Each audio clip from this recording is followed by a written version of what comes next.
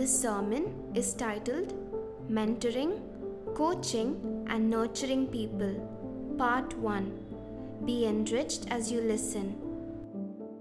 A testimony that came in. Y'all like testimonies?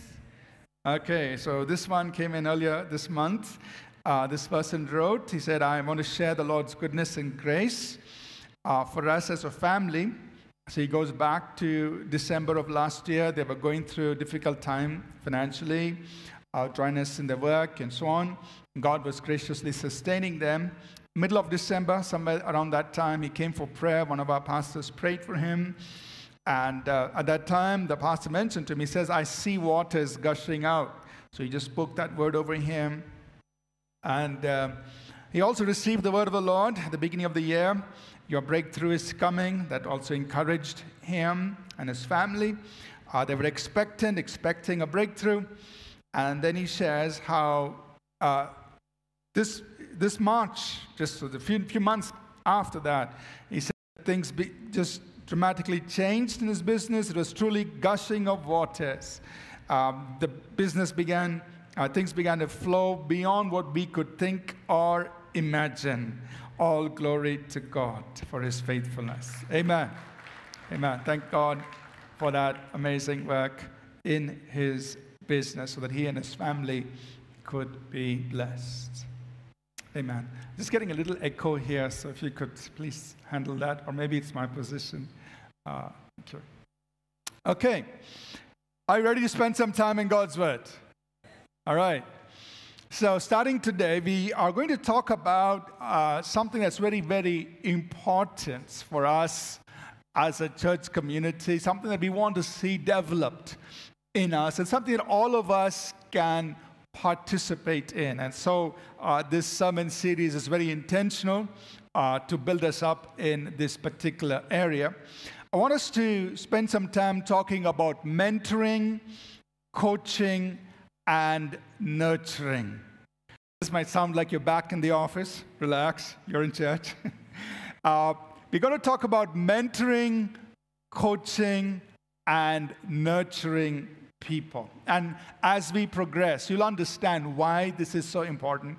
And we really want to see everybody, all of us involved, engaged in this process of mentoring and coaching and nurturing those around us. And we really want to see this as part of our church culture, the culture of our community, that it just becomes normal and natural for us to mentor, coach, and nurture one another in our journey with God and in other things in life.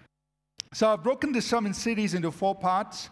We will do 2 sermons this month, today and next Sunday. We'll have a break the following Sunday, and then we'll pick it up in early May, 2 Sundays in May.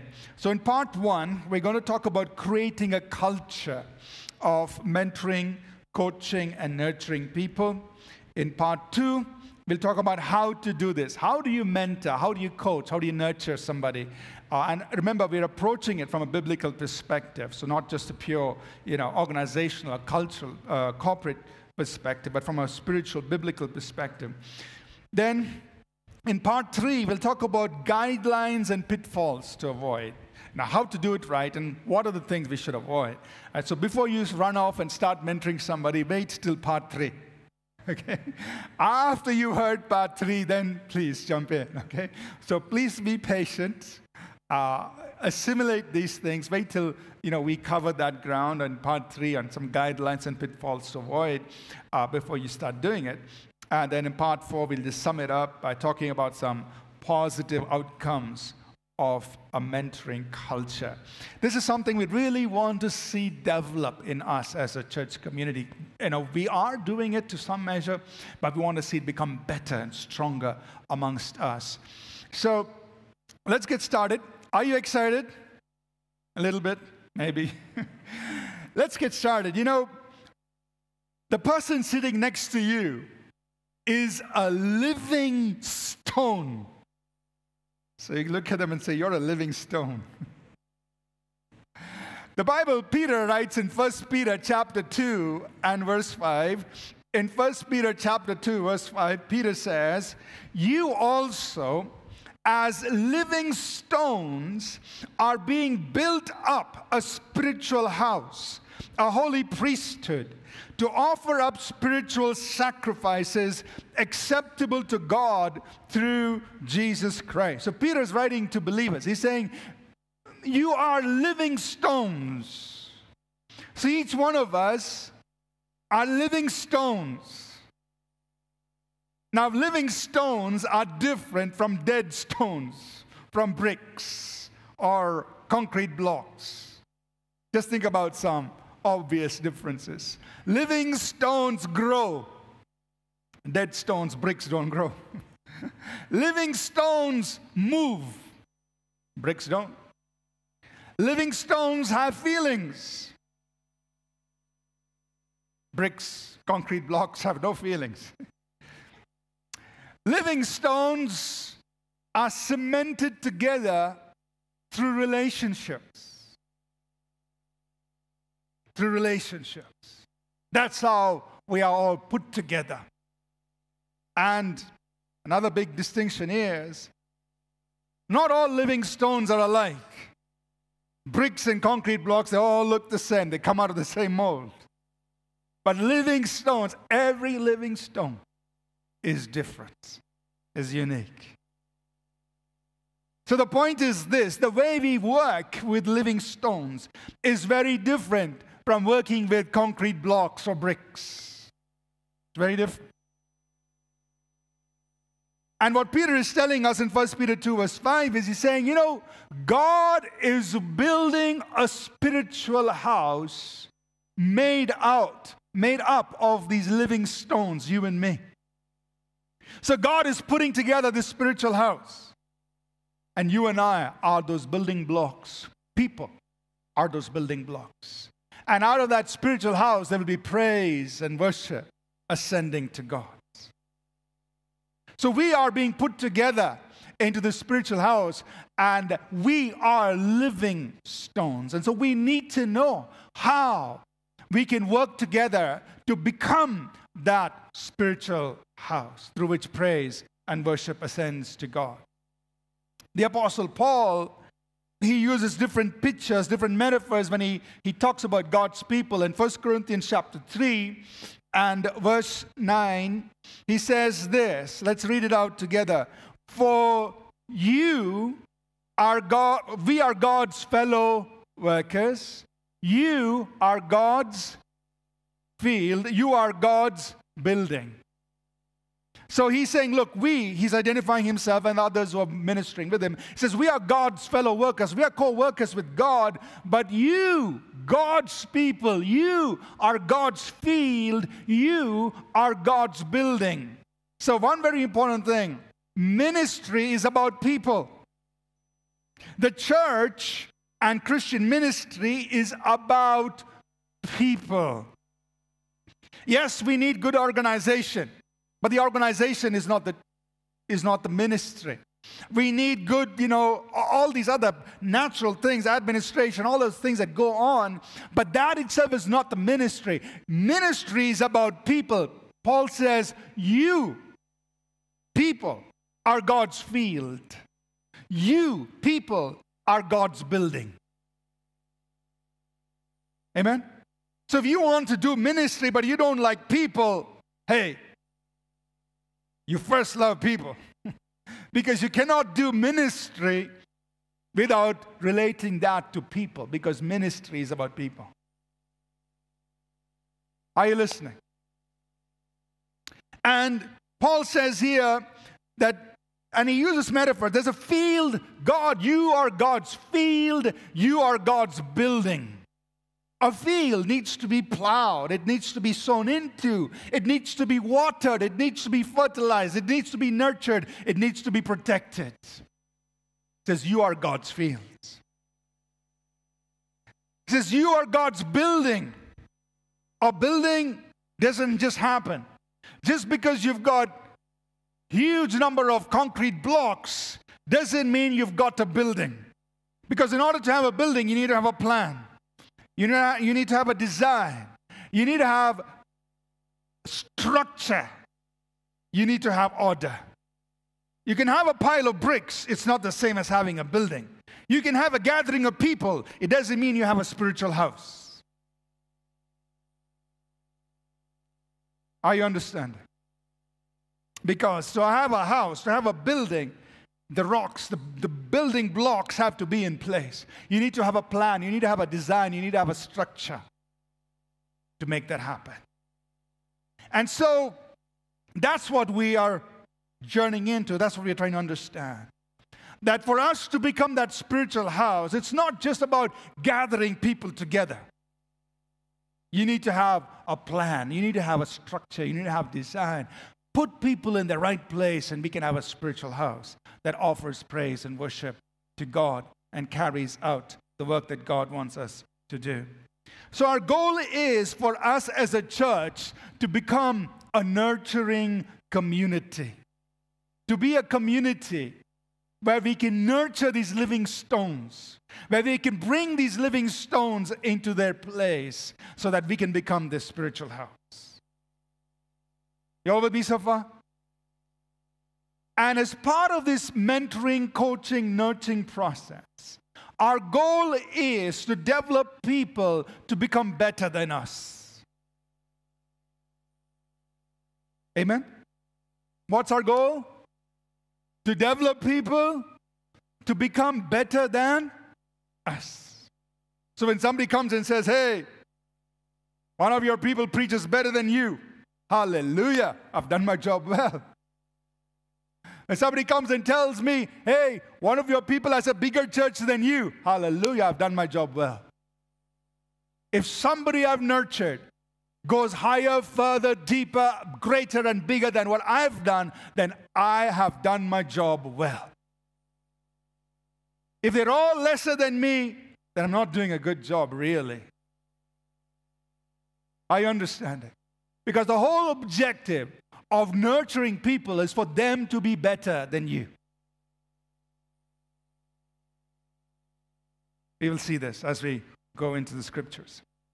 So, why do we need to engage in this mentoring, coaching, and nurturing of people as a church community? We can understand it from an organizational perspective. You know, when in your workplace, in your corporate workplace, yeah, you're there. They talk a lot about mentoring and coaching and nurturing. But why do we need to talk about it here in a church context? What relevance does it have? Let's look at it from two perspectives. One, from a calling perspective, and two, from a benefits perspective. First of all, you and I are called to do this. We are called to be disciples, and we are called to be disciple makers. Jesus called all of us to be his disciples. And he told us, go and make disciples. Now, disciple is just the old word. The modern contemporary word is mentoring, coaching, nurturing. They are just synonymous. So don't get so stuck up on that word disciple. Well, it's just use a modern word. Mentoring, coaching, nurturing. Same thing.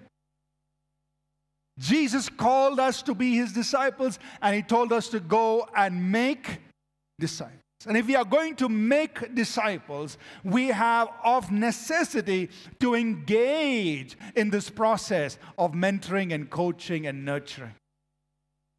That means we got to work with people, develop people, build them up. That's discipleship. So there is a calling. You and I are called to be disciples and to make disciples. It's a calling for all of us. But let's look at it from a benefits perspective. What are the benefits? I've itemized three of these. One, we need to create a mentoring, coaching, nurturing culture, because that's how we're going to develop people spiritually. We're going to develop people spiritually as we work with them. Second, that's how we're going to have leaders in the church. And the Bible talks about leaders as pillars in the church. You see this building? There are at least 10 pillars, maybe more, but you can count them. 1, 2, 3, 4, 5, 5 on the other side, and there are probably more at the back here. If you have only one pillar, all you've got is a flagpole. You can only wave your own flag. But if you want to have a building, you've got to have many pillars. That's how you have a building. The same thing with the local church. If you want to have a house, you've got to have many pillars, meaning many leaders. You cannot have a building with just one pillar. So, number 2, why do we need to engage in this mentoring, coaching, nurturing process? Because we need many leaders. Only then you can have a building. Are you all with me so far? We will get into the scriptures on this. And the third thing is this: because God wants us to pass on the spiritual legacy to the generations to come. And in order to pass something on, especially the spiritual legacy, you need to engage with people. And you need to mentor, you need to coach, you need to nurture people so that the spiritual legacy can be passed on. Let's look at these 3 things from Scripture this morning. So, number 1, we need to nurture and develop people spiritually. If you turn with me to 1 John chapter 2, verses 13 and 14, the Apostle John is writing to a community of believers, and this is what he says. He says, I write to you fathers, everybody say fathers, because you've known him who is from the beginning. I write to you young men, everybody say young men. Young men, because you have overcome the wicked one. I write to you little children, everybody say little children, because you've known the Father. Same thing in verse 14. I have written to you, fathers, because you've known him who is from the beginning. I have written to you, young men, because you are strong and the word of God abides in you, and you have overcome the wicked one. Notice the 3 categories of people that John is writing to you. I'm writing to you, fathers. I'm writing to you, young men. I'm writing to you, little children. Or he might as well have said, I'm writing to you, mothers. I'm writing to you, young women. I'm writing to you, little children. Doesn't matter. The point is, there are people at different stages of spiritual growth and development. There are those who are fathers. There are those who are young in their faith. And then there are those who are like little children in their faith. And as in any household, the fathers and mothers, they take care of the young ones and the little children. And the young ones hopefully help take care of the little children as well. And so also in the house of God. Are you with me? So in the community of believers, there are people in different stages. And almost every Sunday, we give an opportunity for people to receive Jesus. They raise their hands, we all clap. They're born again, they're born into the kingdom of God. But they need to be developed, nurtured in their faith. And then there are people who come in, they're in a different stage of their spiritual journey. We don't know where they are. There may be some who are still like little children. There may be some who are like young men and young women in the faith, and they need to be helped and nurtured. And of course, there will be those who are fathers and mothers who are mature, who've already been in the Lord for a while. They're strong, firm, and they're able to care for others. So there are all kinds of people in the local community of believers. Now, we're going to look at a passage in the book of Titus, but just a little background. Titus was a young man whom the Apostle Paul nurtured in the faith. In fact, the Apostle Paul brought Titus to the Lord. This most likely would have happened in a city called Antioch of Syria. This was the home church, or the home base for the Apostle Paul. So Paul, when he came out of his silent years, he came into the city of Antioch. He began his ministry from there. And at that time, he led this young man, Titus, to the Lord. Titus was Greek, meaning he was not a Jew. He was a Gentile. Paul brought him to the Lord. And Paul nurtured him. And Paul so discipled him that in the very first council of the church, and this is around AD 49, almost 20 years after the church had begun, there was a council in Jerusalem where the elders, the leaders got together, and they had to discuss, what do we do with Gentiles who come to faith in Christ? What do we do with them? And to that council, Barnabas and Paul, they took Titus along. Said, Titus, come with us. You are a living proof, a living testimony of what it's like for a non-Jew to believe in Jesus Christ. So they took Titus along. And, he became show and tell story for Paul. This is Titus. He's a believer. But Paul so nurtured Titus that as you journey through the book of Acts, after Paul had been in Rome for 2 years under house arrest, he was released temporarily for a brief period of time. And this we're journeying into around AD 63 to AD 67. Paul journeyed back to an island called Crete, which is part of Greece. And he appointed Titus to take care of the churches that were in that island, the island of Crete. You all with me? So he said, Titus, I want you to take care of the churches here. And then from there, he journeyed up north to Ephesus. Ephesus was a port city on the west coast of modern-day Turkey. So he went up there to Ephesus and he appointed Timothy, another young man whom Paul had nurtured. He said, Timothy, I want you to take care of the church here in Ephesus and the neighboring churches. He put Timothy in charge. Then he journeyed back through Macedonia, and on his way back, he wrote the epistle to Titus, and he wrote 1 Timothy to Timothy. He went back to Rome. Back in Rome, he wrote his last epistle, which was 2 Timothy.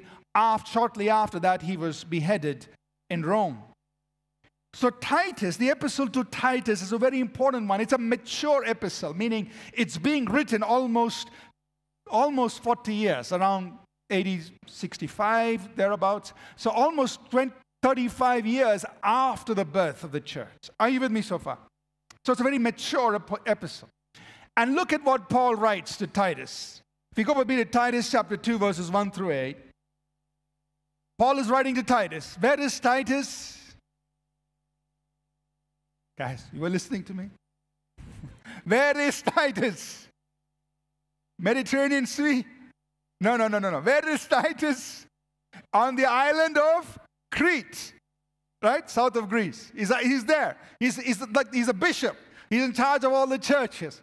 Paul is writing to him. Titus chapter 2, verse 1 to 8. But as for you, speak the things which are proper for sound doctrine.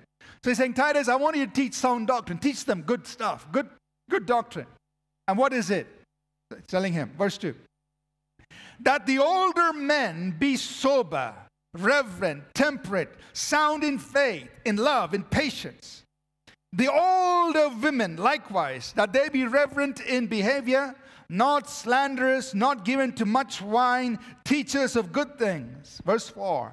That they admonish the young women to love their husbands, to love their children, to be discreet, chaste, homemakers, good, obedient to their own husbands, that the word of God may not be blasphemed. Verse 6. Likewise, exhort the young men to be sober-minded in all things, showing yourself to be a pattern of good works, in doctrine, showing integrity, reverence, incorruptibility, sound speech that cannot be condemned, that one who is an opponent may be ashamed, having nothing evil to say of you. So notice Paul says, you teach this. This is good stuff. This is sound doctrine. This is what I want you to be teaching in the church. See, we're teaching good doctrine. All right. What does he tell Titus? He says, Titus, older men, notice the two categories again. Older men, older women. Younger women, younger men. And what's he saying? The older folks exhort and admonish the younger people. That's all I want to bring out to us here. That means the older ones pour into the lives of the younger ones. Now, you're sitting there saying, Pastor, I escaped. I'm neither young nor old. Somewhere in between. No, you haven't escaped. So when we talk about the older, don't think about those in the 90s. Don't think about that. Look at it like this. If you are a teenager, you're older to the younger ones. You can impart into them. If you're a 20-year-old, you're older to the teenagers. You can impart into the teens. If you're in your 30s or your 40s, you're older to those who are in their 20s. You can impart into their life, and so on. Are you with me? Think about it like that. The older, exhort, encourage. And if you look at the Greek meaning of those words, it means you teach, you train, you urge, you beseech, you give them a sound mind, you help them understand. So, older, work with the younger. And we can do it across all ages. And you see, young people need it. The book of Proverbs was written for that explicit purpose. As King Solomon, wise King Solomon, begins writing Proverbs, he expresses his intent. He says, this is why I'm writing this book. Proverbs chapter 1, he says, to give prudence to the simple, to the young man, knowledge and discretion. He says, I'm writing this book because I want to pass on something to the young people. Can you imagine, young people? You've got a book written just for you by King Solomon. It says, young people, I want to give you something. I want to give you prudence, meaning common sense, practical. We call it being streetwise. I want to give you some understanding. I want to give you some knowledge. And for the sake of them, you young people, I'm writing this book. This Bible has a whole book dedicated for the young people, written by King Solomon. It says, to the young people, I want to give wisdom. I want to give prudence. I want to give knowledge. And so we, older people who've got some experience, some learning, we can impart into the younger ones. And the Bible tells us to do it. It's an instruction from the great apostle Paul. It says, tell the older people they need to admonish, they need to exhort the younger people. And notice, as a side note, he says, young women, older women with women, women with women, men with men. We'll talk about that later when we come to guidelines, but that's a safe thing to do. As you mentor, as you coach, as you nurture, you work along those lines. We'll talk about that. But he says, older people, give into the lives of the younger people. And our young people need it.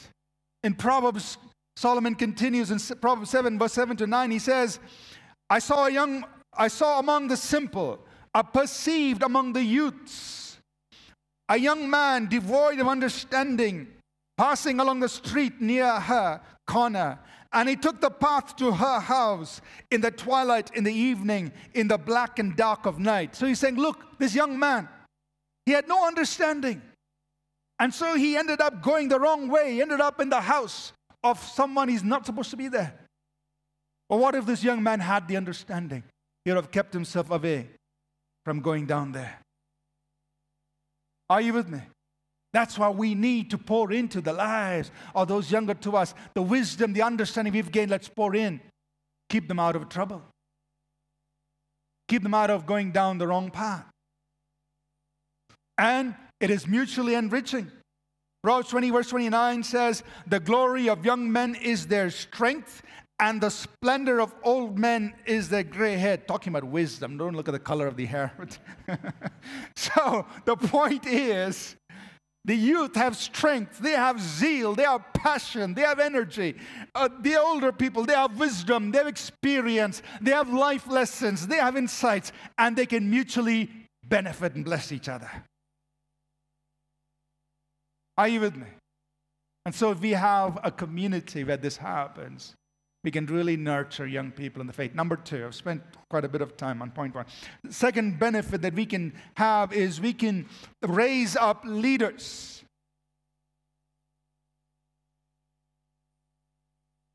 And like I said, leaders are so important to keeping the work going. I remember going back to my own experience. And this is going back, way back in time. When I was in my 9th to 12th grade in school, during those days here in Bangalore, I was studying in Bishop Cotton's, and I was leading 4 prayer groups. One was in my own school, Bishop Cotton's. I was leading a little prayer group during the short break, 11 o'clock break. And then in the afternoons, I was leading a group at Ballin Boys School, 4 days a week. Once a week, I would go to Cathedral School. I was leading a group there. And on Saturdays, I was leading a group in the Methodist church that I was part of, Richmond Town.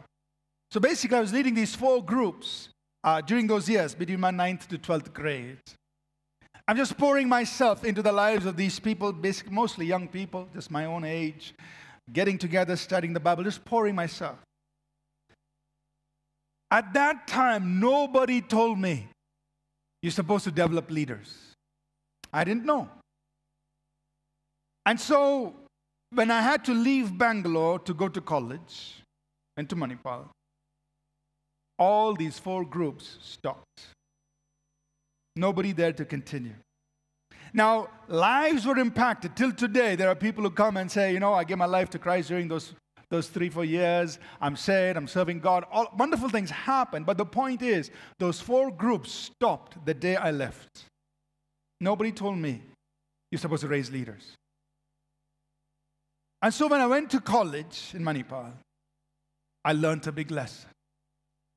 I said, God, if I'm going to start something here, the first thing I'm going to do is to look for somebody to continue this work. Because, of course, I'm going to graduate and leave. I'm not going to be staying there forever. So while I was doing engineering in Manipal, I started a student fellowship there. And the first thing I did was, I need to find somebody who's going to continue this work after I leave. So I was praying, God, show me, who is this person? And towards the end of my 3rd year, I found this young man. He was part of the medical college. So this was a student fellowship that had students from engineering, medicine, law, dental law, they all mixed together. So I found this young man from the medical college. He had a heart for God. So would spend time with him. Almost every Saturday after we had our fellowship, we'd sit down and talk. Sometimes on other days. Now, I did not know all these things about mentoring and coaching, none of that. I just knew that if the work was going to continue, there had to be another leader that we had to raise up. So whatever little understanding I had in those days in college, I just shared it with him, envisioned him. I said, this work has to grow. I'm seeing at least 200 students in this place. I'm going to be graduating next year, leaving, but you have to continue the work, and this is the vision.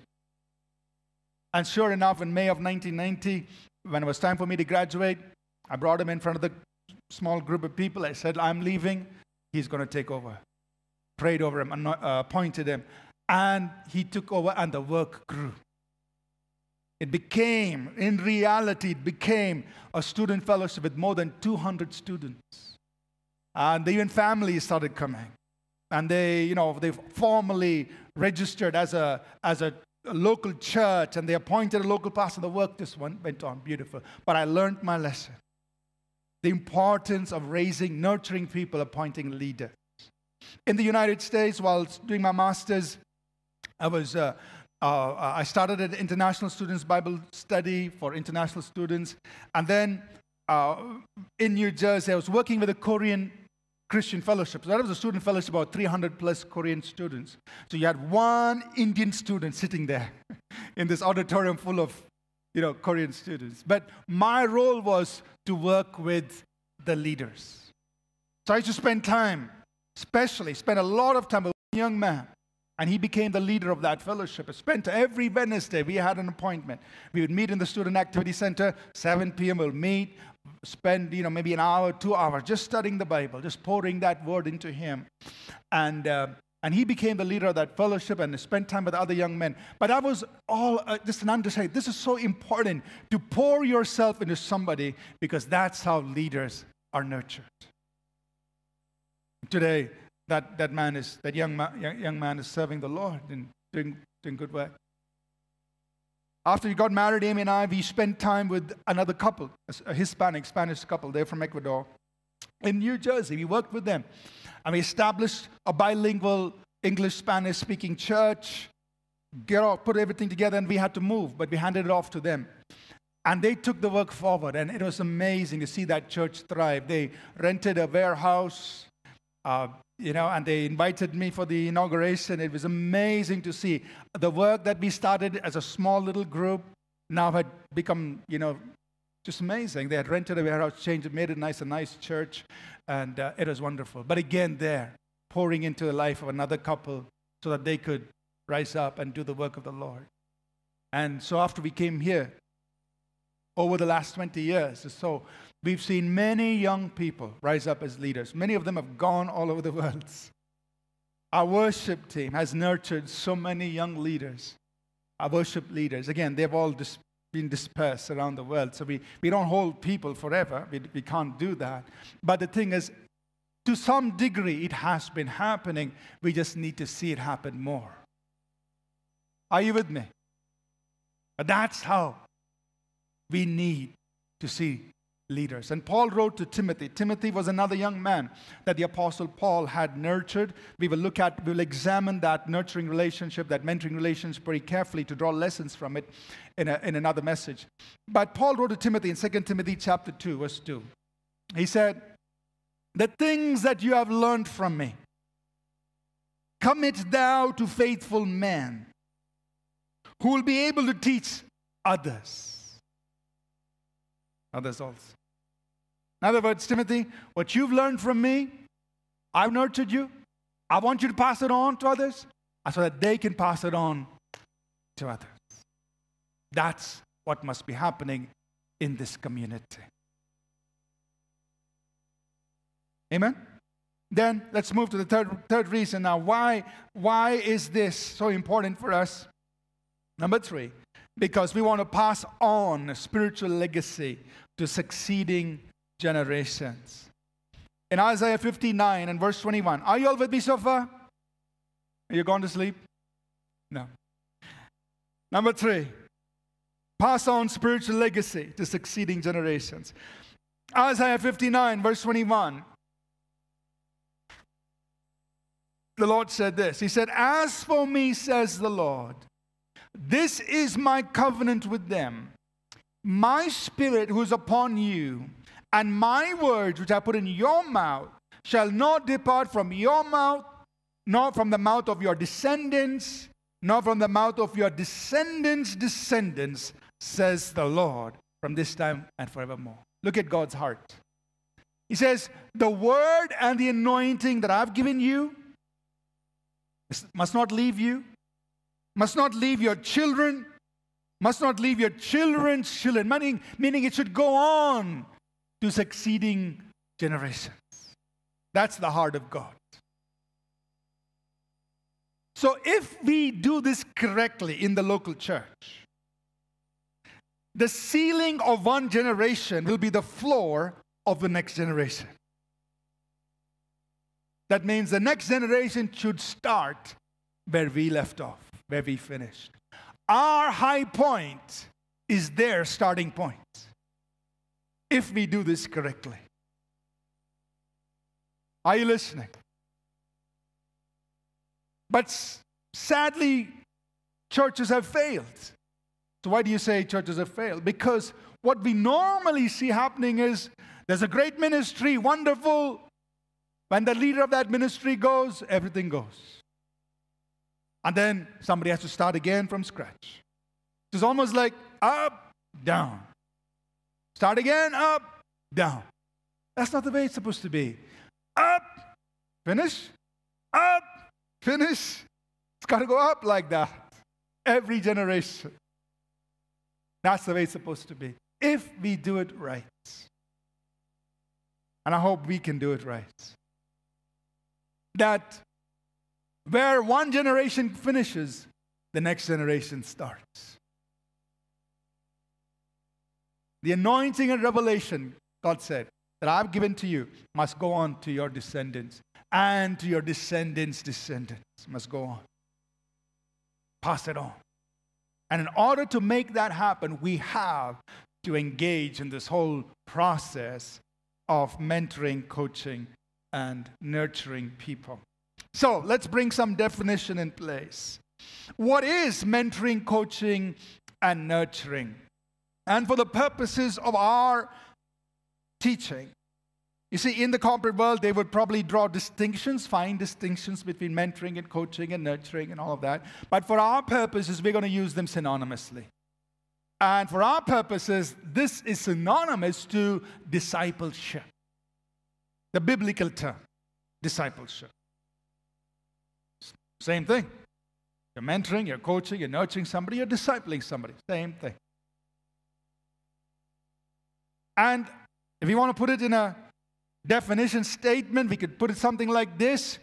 We are talking about, when we speak about mentoring, coaching, and nurturing, we're talking about the engagement of the process where one individual assists another in their growth and development through training, role modeling, sharing knowledge, and providing emotional support. So you are training them, you're sharing your knowledge, you're modeling that life for them, and you're supporting them in their journey so that they can grow, they can develop, and hopefully be better than you. I say hopefully because some of the responsibility lies on them.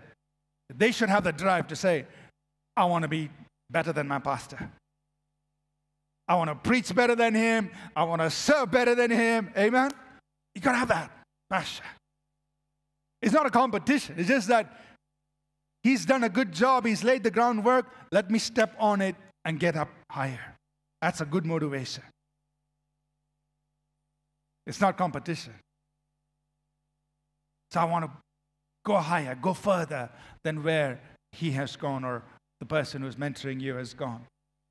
So, making it practical. What are the areas that some of us can be involved in? What areas can you mentor another individual? Think about these things. Spiritual growth. Can't see the monitor here, so I'll just use this. Spiritual growth. So you can help other people develop spiritually. Yeah, there may be people who come here, they don't know how to read the Bible. I mean, where do I start? Maybe they tried. They read Matthew chapter 1, and it was all about begetting. They closed it. They said, like, man, I don't understand this.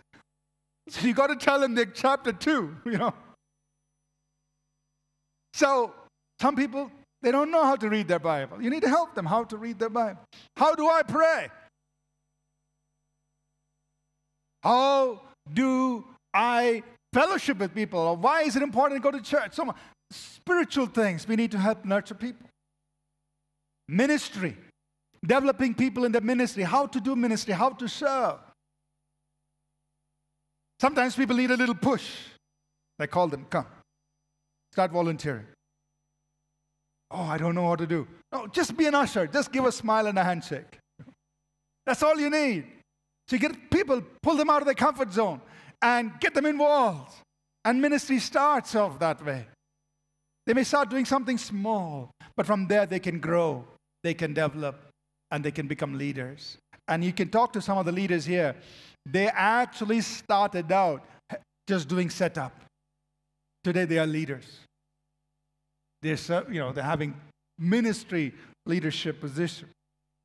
Or marriage preparation. That's another area. So many young people say, oh, I don't know whom to get married to. Got 3 proposals here. Now, whom should I? Well, those of you who've got married, just share. How did you do it? How did you navigate that whole journey, that whole stage of life? So marriage preparation. What did you do to get ready for marriage? How much money did you have in the bank? Now, what did you do to get ready? So that whole process. of marriage preparation is an area where we could help nurture people. Marriage enrichment.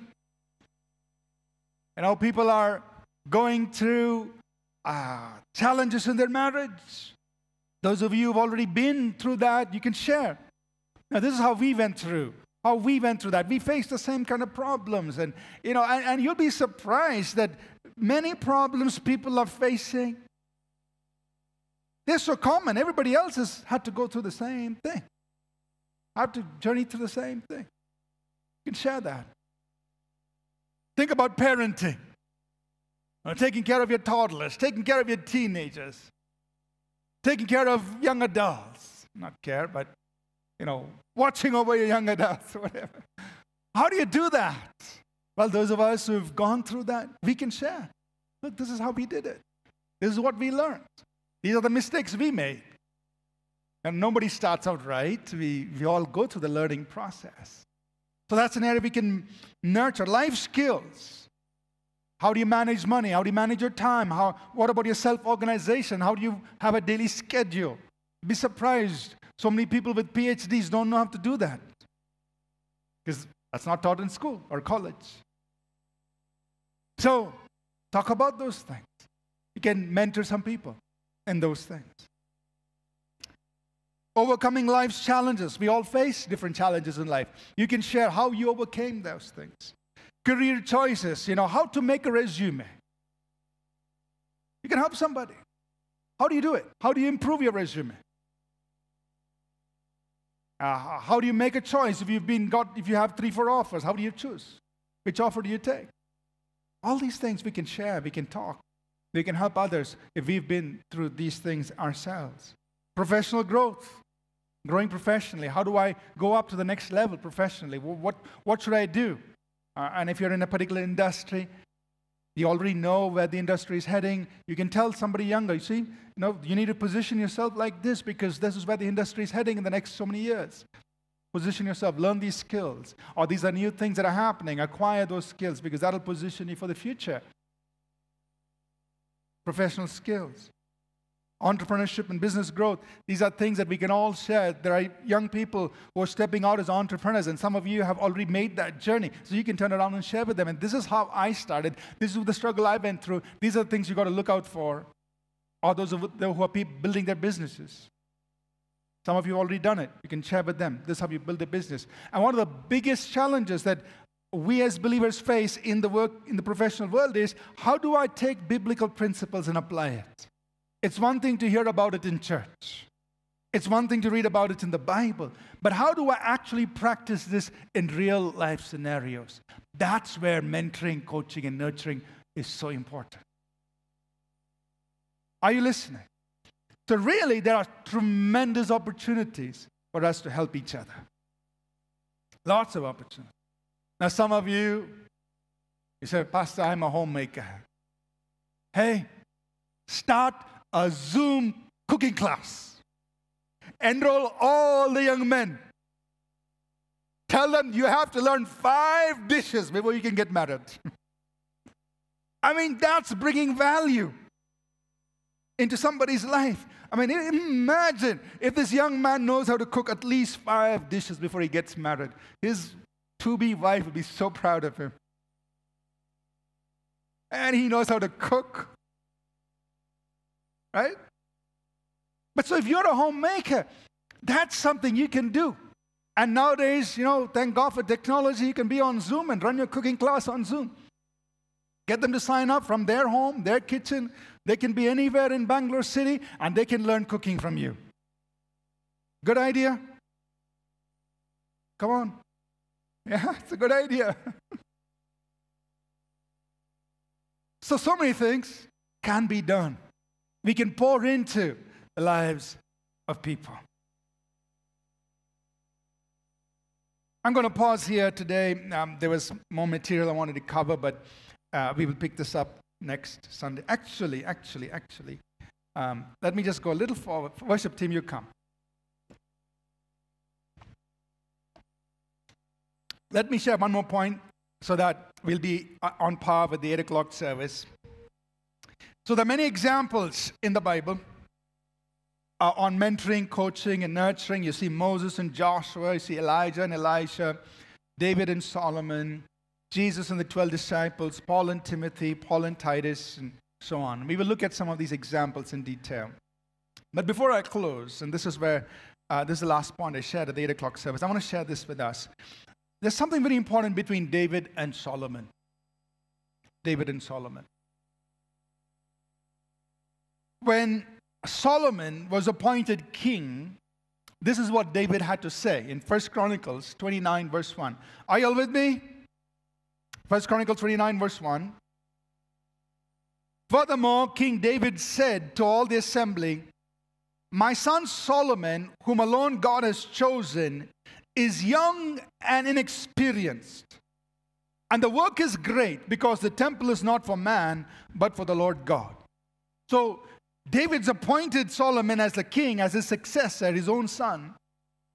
He's got this big task in front of him to build the temple. And David recognizes Solomon is young and inexperienced.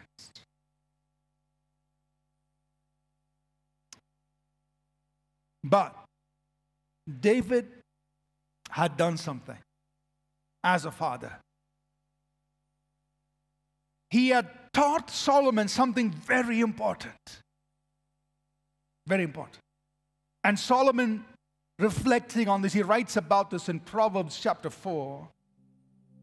And Solomon says this, Proverbs 4, verse 1 through 9. So Solomon is speaking. He's speaking to younger people. He says, hear, my children, the instruction of a father, and give attention to no understanding. For I give you good doctrine. Do not forsake my law. Look at verse 3 very carefully. When I was my father's son, tender and the only one in the sight of my mother, he also taught me and said to me, let your heart retain my words, keep my commandments and live. What were the next words? Read it with me, please. Verse 5.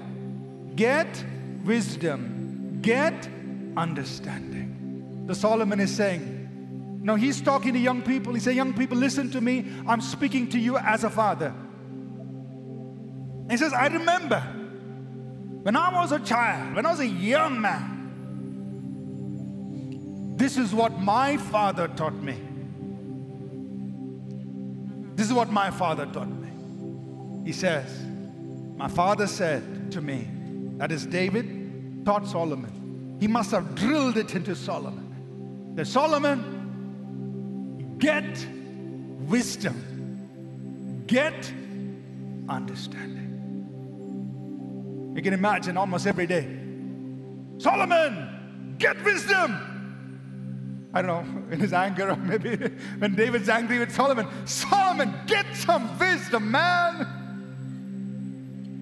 I don't know how he said it. Get some understanding, man. But that was drilled into Solomon. And he goes on, it's interesting to read. Verse 6, do not forsake her. She will preserve you. Love her, she will keep you. Verse 7, wisdom is the principal thing. Therefore, get wisdom. In all you're getting, get understanding. Exalt her. She will promote you. She will bring you to honor when you embrace her. She will place on your head an ornament of grace, a crown of glory she will deliver to you. In other words, David said, Solomon, the one thing you need, get wisdom. Get understanding. Wisdom is the main thing. If you get it, she will exalt you. She will give you all the glory, all the wealth, everything you need. Solomon, get wisdom, get wisdom, get wisdom. That's the main thing. So David drilled it into Solomon. So you can think about this. David is appointing Solomon as king. He recognizes this guy, man, he's young, he's inexperienced. I've built this kingdom for 40 years. And this guy is stepping into my shoes. He's young, he's experienced. But at the back of his mind, he said, but I've taught him right. And so when God appears to Solomon, says, Solomon, whatever you want, you ask, I'll give you. And remember, this was in his sleep. What would you ask in your sleep? Jalebis. So in his sleep, God is coming to Solomon. Solomon, whatever you want, you ask, I'll give you. And what does Solomon ask? God, give me wisdom. How did he know he had to ask for wisdom? His father taught him when he was young. Solomon, there's one thing you need to get. Get wisdom. That's the principal thing. That's the main thing. If you get wisdom, you'll have everything else.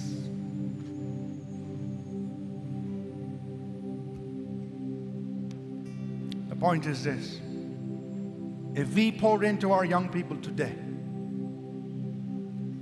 we can entrust them with any responsibility. If we teach them right, we can entrust them, and they won't go wrong.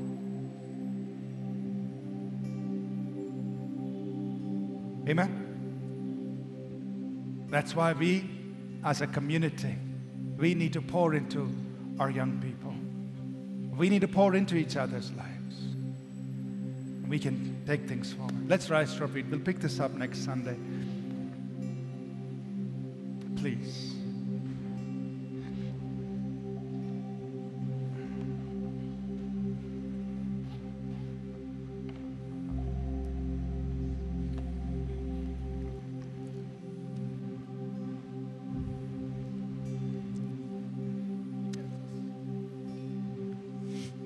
I want you to take a moment just to pray and say, God, make yourself available. Lord, I'm ready just to share with somebody else whatever I've learned. This is not very complicated. We're going to learn a few more things in the next sermons, how to do it. So we learn all that. But today, just be willing. Say, God, I want to pour into somebody's life. Whatever I've learned, I can share. It's not complicated. Make me a blessing, God. Make me a blessing for somebody. And we're also going to take some time just to pray. I want to speak blessing. Speak God's miracles, God's healing, God's deliverance over your life and mine. Maybe you came in this morning expecting God to touch you. And as I speak and just declare, expect the work of God to take place, healing to take place, deliverance to take place, miracles to take place. So let's take a few moments. You pray, you say, God, I make myself available. And then you open your heart. And if you've come here this morning expecting to receive from God something for your own life, just open your heart as the worship team leads. After that, I'll just come and pray.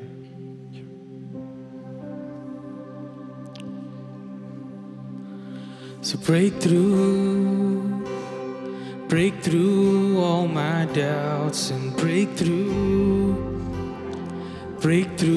all my fears and break through that I may worship you and break through all my pain and break through all my guilt and my shame and break through like only you can do. You are brighter than my darkest night, stronger than my toughest fight. Just one touch from you, my King, my friend, and I'll never be the same again. Breakthrough. So break through all my doubts and break through all my fears and break through that I may worship you and break through all my pain and break through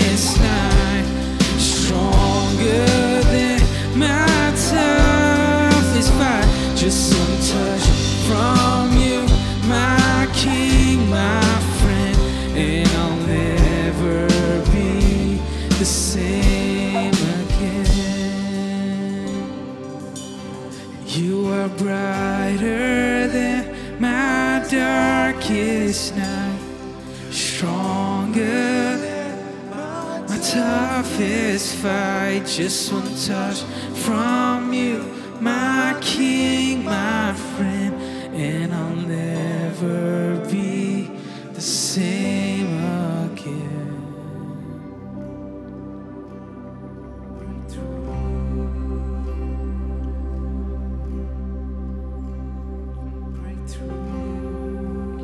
Thank you, Jesus. Thank you. The gospel is good news. Good news. Good news.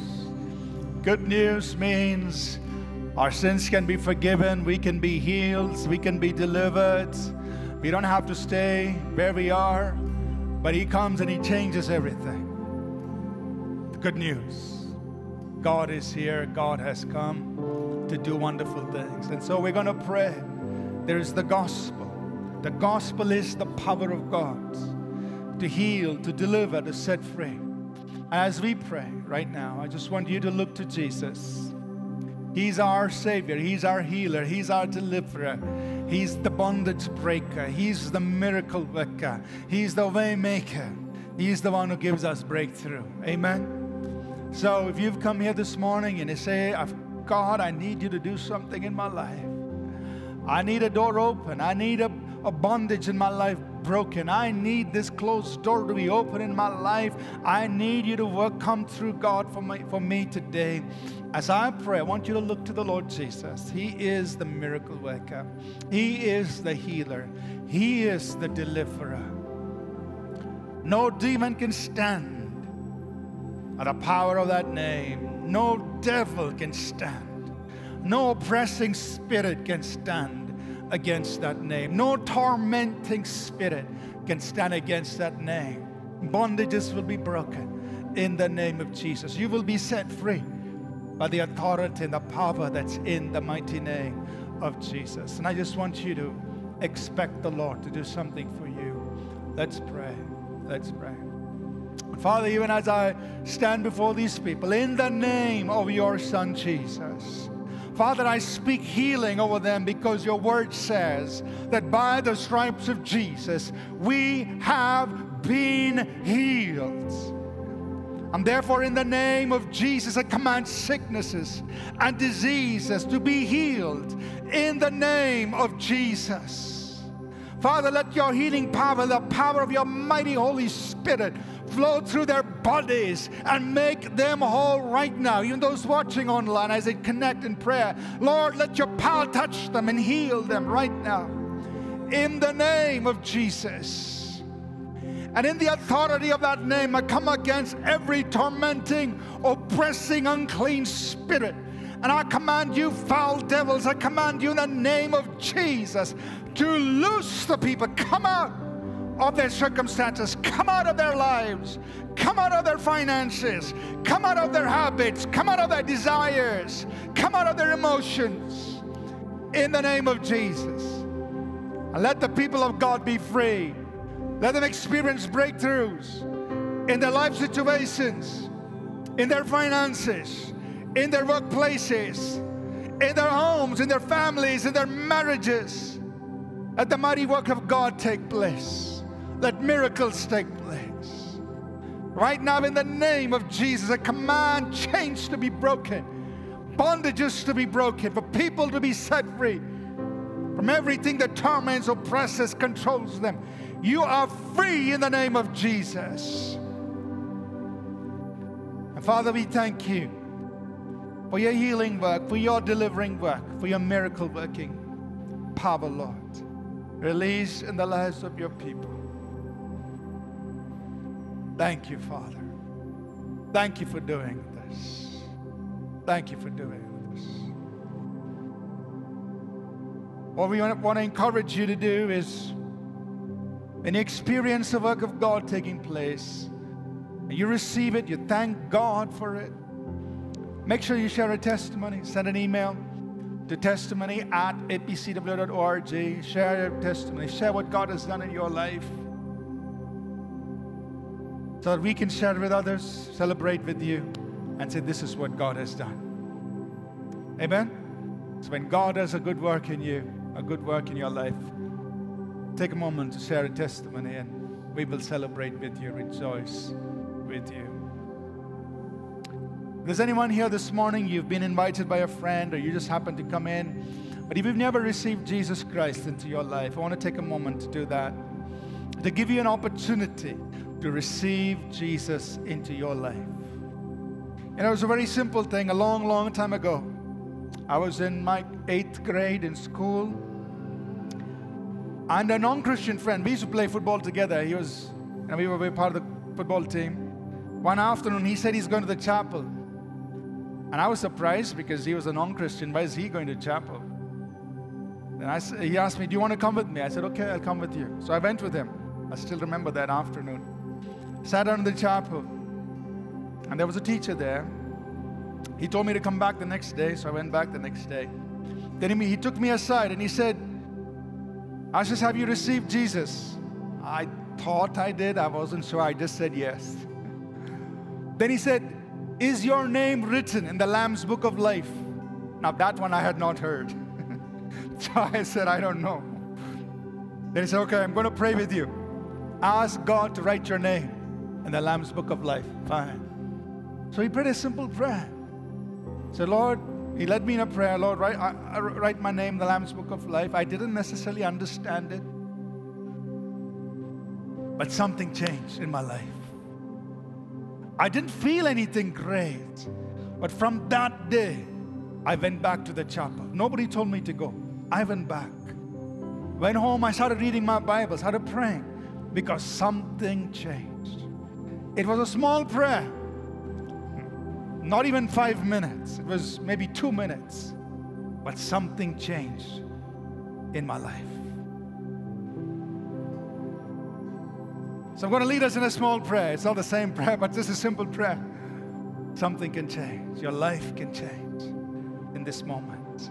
If you've never prayed a prayer to receive Jesus Christ into your life, if you've never prayed a prayer and said, God, forgive me my sins and I want to follow you. If you've never done that, just pray this prayer with me and let the Lord do this work for you. Let's pray. If you've never prayed a prayer to ask Jesus into your life and I ask Him to forgive you your sins, just pray this prayer with me. Say, Lord Jesus, come into my life. Forgive my sins. Make me a child of God. And help me to follow you and you alone the rest of my life. And I pray this, Lord, in Jesus' name. Amen.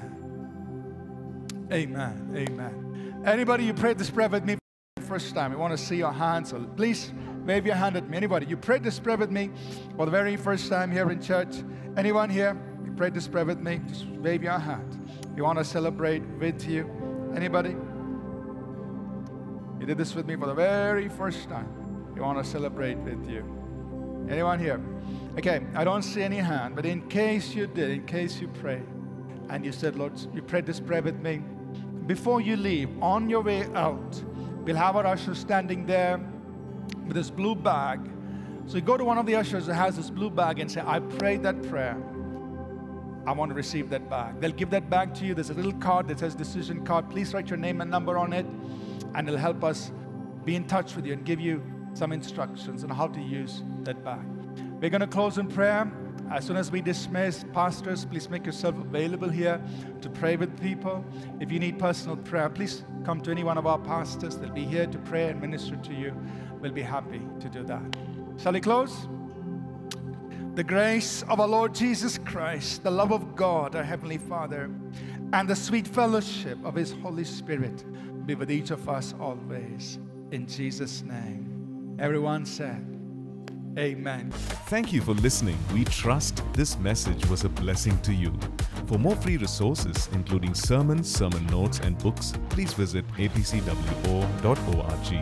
For information on APC Bible College in Bangalore, visit apcbiblecollege.org. Do remember to download the All People's Church Bangalore app from the Apple or Google Play Store.